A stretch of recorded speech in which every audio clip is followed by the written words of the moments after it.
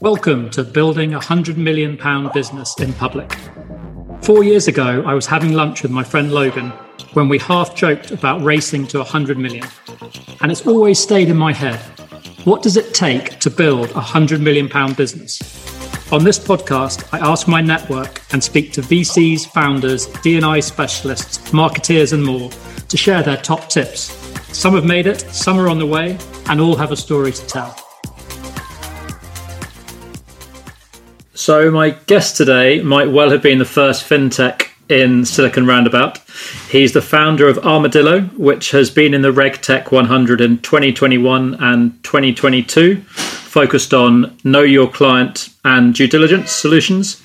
I'm delighted to welcome Manny Cohen to the podcast. Welcome, Manny. Hi, James. Great to be here.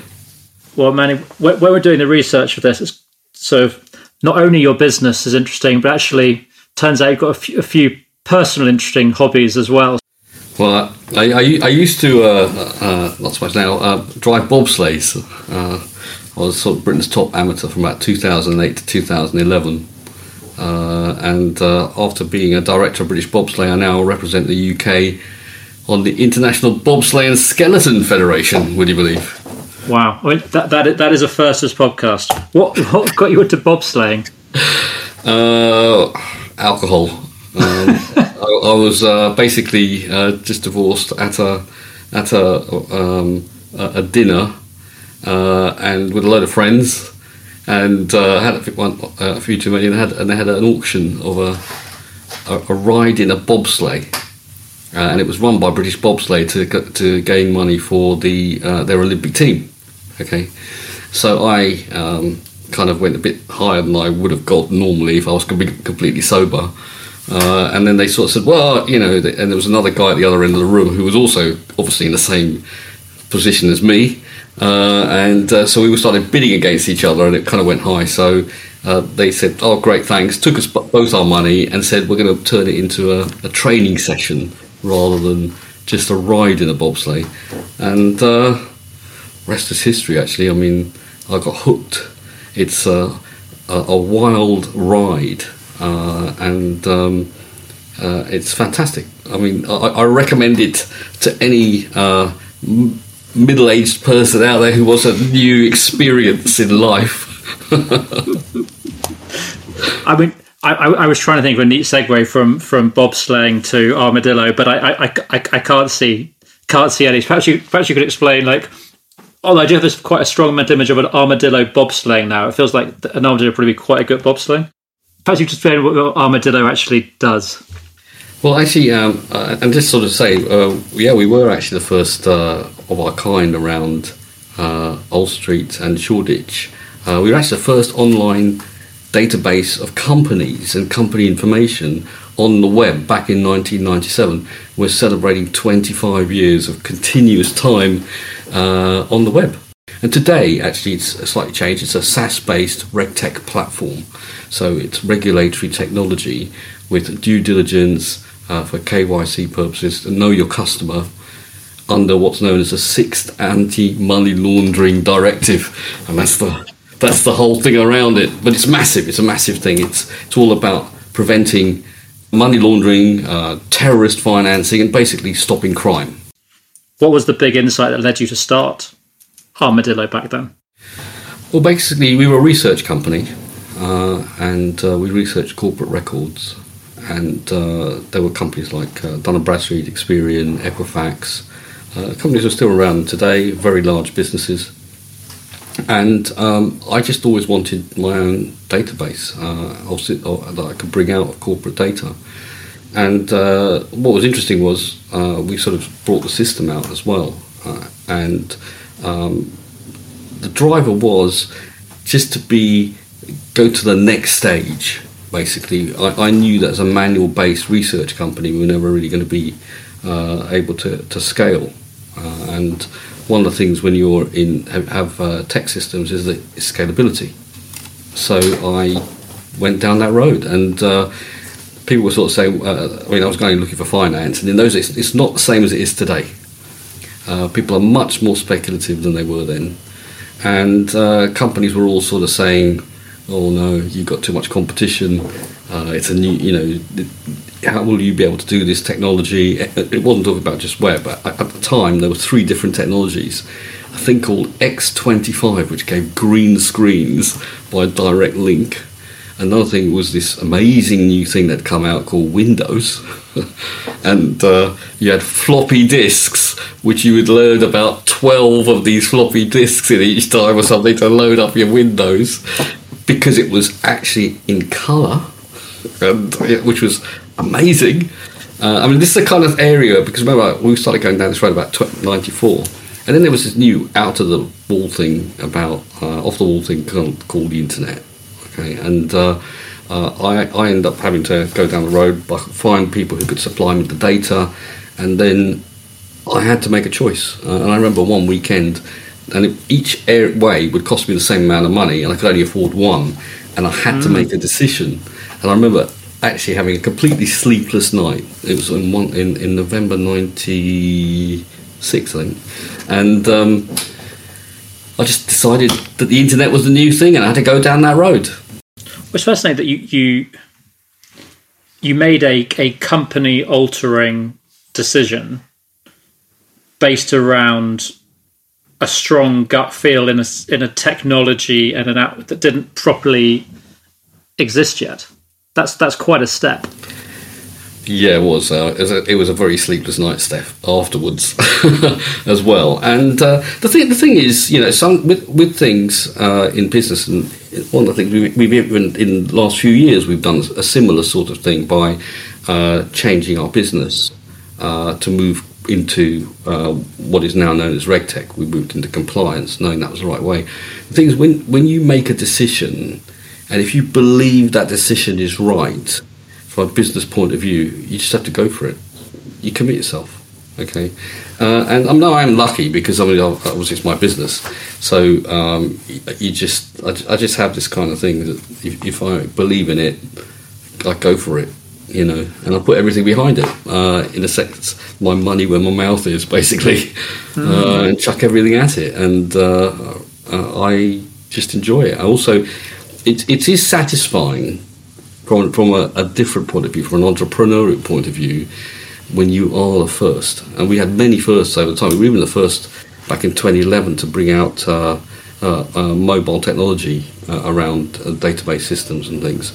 And at that time, the only things you could get were games, and you had to buy it in 2011. I mean, it's not that long ago, okay? It's almost like we brought the system out on Apple, and they had no manuals or how to do it.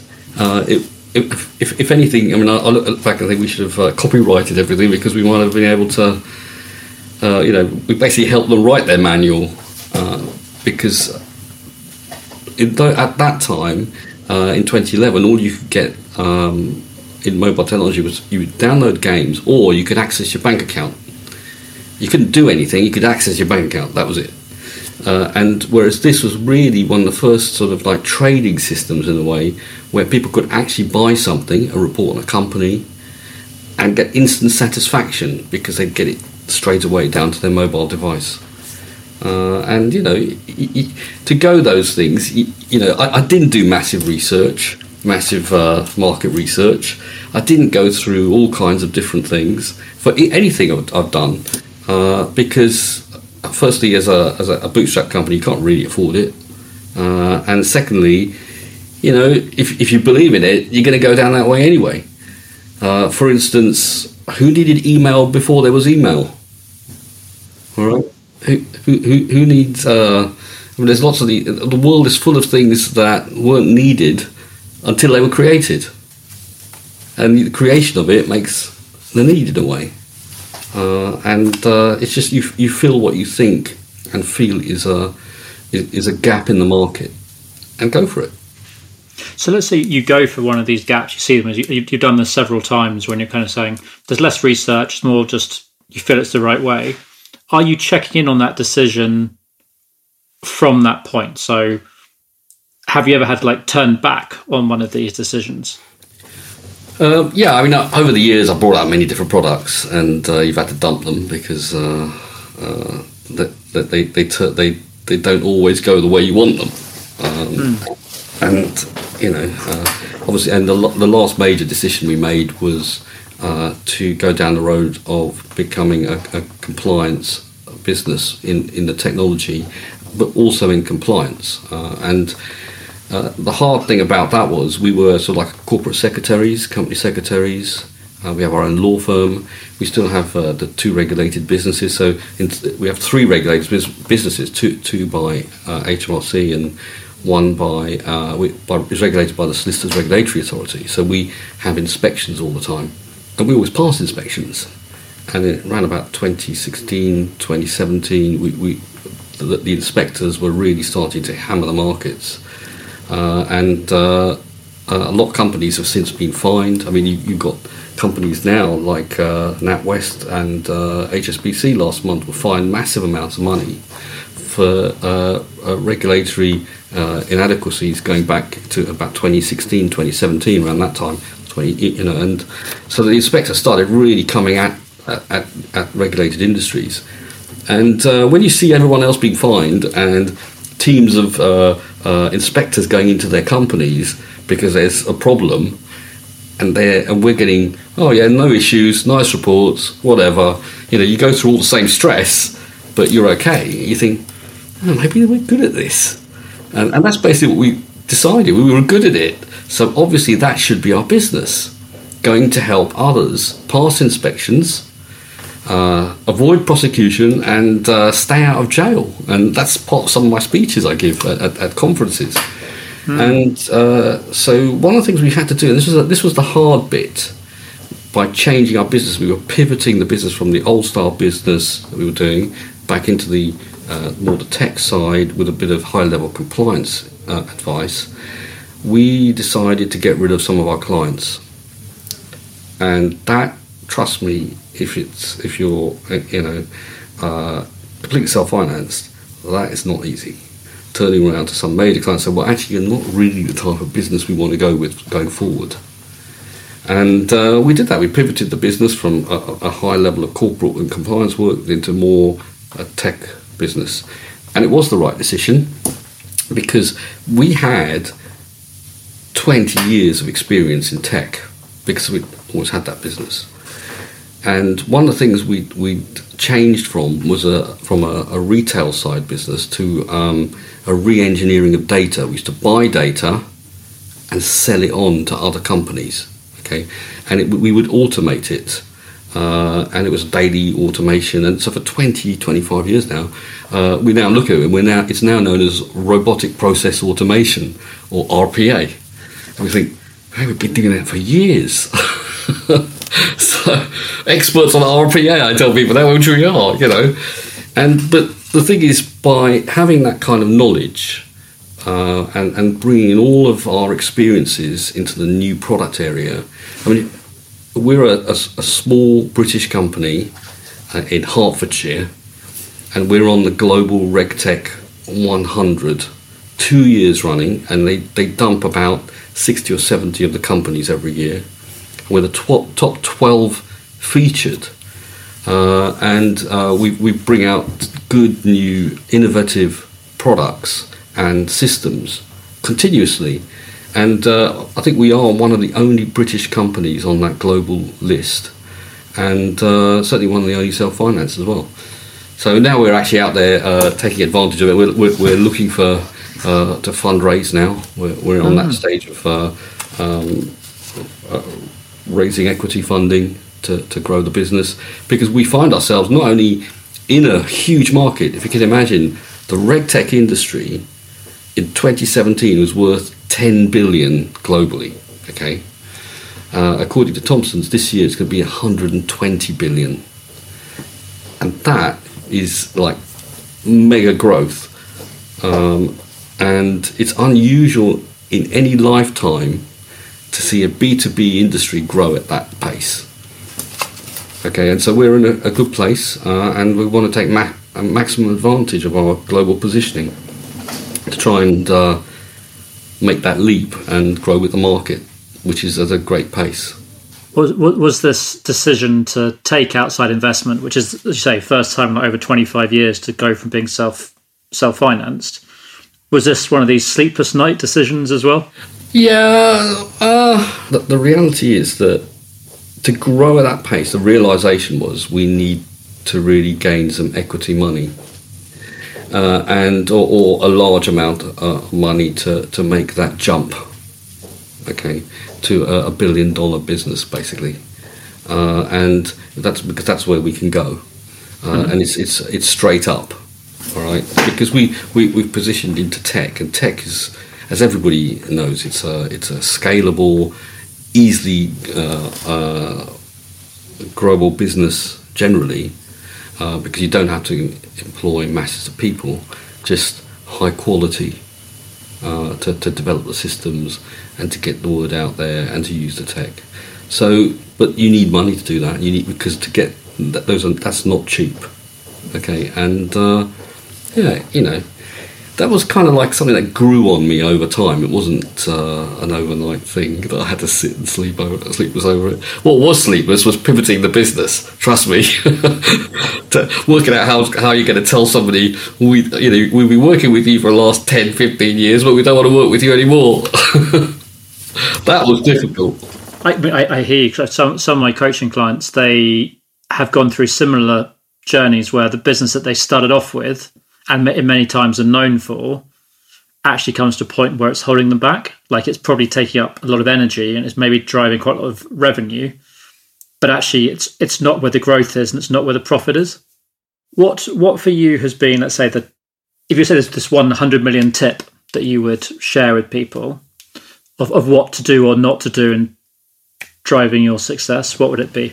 Okay, well, times have changed since I started, so I'll say it for today. Okay, firstly, if you've got to believe in yourself. Okay, whatever it is, you've got to believe in yourself. You've got to believe in your product. You've got to believe in what you can do, and you've got to know how to do it. You've got to plan. Okay, constantly plan. Write it down. Calculate it. Go into it. But then you've got to have a goal. You've got to know where you want to go. All right. And in today's terms, if you can raise money first, do it, because the environment is much, much better. Where before no one would back you if you were under 40. No one would, and today it's different. So if you're between young and eager and going for it, do it. Also remember, it's never too late, so it doesn't matter if you're 50 and you get out there and you've got a good product and a good idea, so sort of one end you have a certain kind of different enthusiasm, and from the other end some experienced enthusiasm. There's no time not to start and believe in yourself and get out there and do something like build up your own business. But if you can get finance, go for it. That's it. And collaboration as well. That's another word. Collaborate with people. So there's not one thing really, is there? There's not one thing. There's loads of things. I mean, otherwise everybody would do it. Okay, if I was to force you into choosing one, because there were quite a few in there. Just kind of believe in yourself, plan, constantly plan, have a goal. What's your number one? Calvin, I'm going to force you to pick one. Believe in yourself. And how does that come out? You've got to, you take risks, and that's one of the things. You've got to be prepared to take the risks, and you only take a risk if you believe what you're doing is correct. And business is all about risk. Sometimes you win, sometimes you don't. You learn by your mistakes, or not. Most of us don't actually. We always go back to did it again. Oh no! It's like. But that's the idea, really.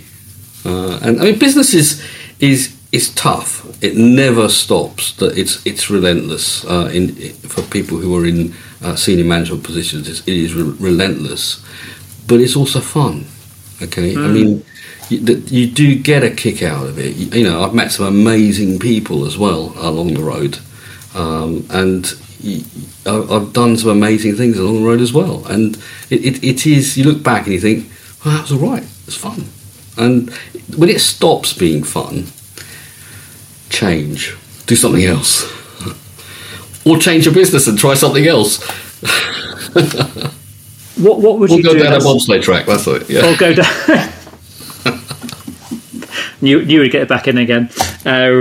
So in terms of if believing in yourself is the number one thing, and I know entrepreneurs struggle a bit, is when you lose faith in yourself at times, or when times go through tougher times, how do you reconnect back to that belief? Okay, sometimes things can get to you, okay? And it's something I believe in, and I've had to do several times in my life, and I don't have an issue with it, because it can affect your mental health, all right? And I have counselling, okay? I have a coach, I have a business coach, I have a mental counsellor, and sometimes you see, and I look at it like this, actually, it's like you're in a tunnel, and it's a long tunnel, and you can see the end of the tunnel, okay? But sometimes it gets fogged, and you can't always constantly believe in yourself. You know, you can sometimes lose a bit of direction or track, and sometimes just having counselling actually helps you clear your mind and get back on track. And there's lots of times when the stress can get to you. I mean, you know, I've been in business since I was 19 years old. Okay, and there's occasions when it gets tough. I mean, in recessions, I've been through some really tough recessions, okay? And it really helps. And I recommend it to all business people out there, and not to worry about any stigma around it or anything, because people do. And I have somebody I call my shrink. It's absolutely fantastic. And it just, you find your own solutions, but it helps you see those solutions. Really... I mean, it feels like the mental side of things is underappreciated. I mean, it's very much in sports, the mental side of things, but it feels like it's only just being truly appreciated in the business community, that kind of the power of like a mental coach, counsellor, whatever word you want to describe to them, just getting yourself mentally right.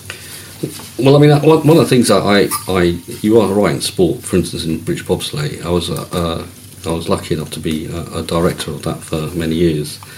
And when you get to elite sport, to get to the Olympics, they need they're mental coaches, basically. You need that. And exactly the same as a sportsman, you need that same thing. I mean, you need a business coach, because like a sports person will have for their own sport. And my daughter actually is an elite athlete as well. She's a skeleton, and she's been in things like world championships, etc. And you know, she's got all the different kinds of coaches. So you've got the person who helps you start, you've got the person who helps you go down the track. So you have different coaches. You have a finance coach, your accountant, get a good accountant or a good FD, finance director. It could be part-time, doesn't have to be full-time. You need a financial coach, you need a business coach to help you strategize, and you need a mental coach to help you see the light, okay? And there's nothing wrong in that, and the more you do, and also read as much as you can. There's loads of books, they all different kinds of books, whether it's and you know, I keep them around the house or in the toilet, okay? So you read the odd paragraph now and then. That's all you need. A lot of these things, you know, you can't sit and read from front to end, front to back the covers, because you spend forever doing that. Little snippets send your brain down the right way. Just like mini interventions. Yes, that's exactly. Yeah, I worked with Professor Steve Peters in my last business. Just so amazing, just that this how it allows you to collaborate more effectively, but also just self-manage. Yeah, that's right. And what happens is, we all have lives, okay? We have our business lives, and it can consume you, but you've got to have another life. That's why I've done some other stuff, other sports and things, as well as obviously bobsleigh. And you've got to have other interests in your life, all right? And otherwise you become boring, basically. You don't want to be boring. Thanks for listening today, and hopefully you've taken away one thing to think about or try. Let me know in the comments if there's something you'd like us to explore in future episodes, or just reach out on LinkedIn or podcast@district4.io. Let's keep learning and building great companies together.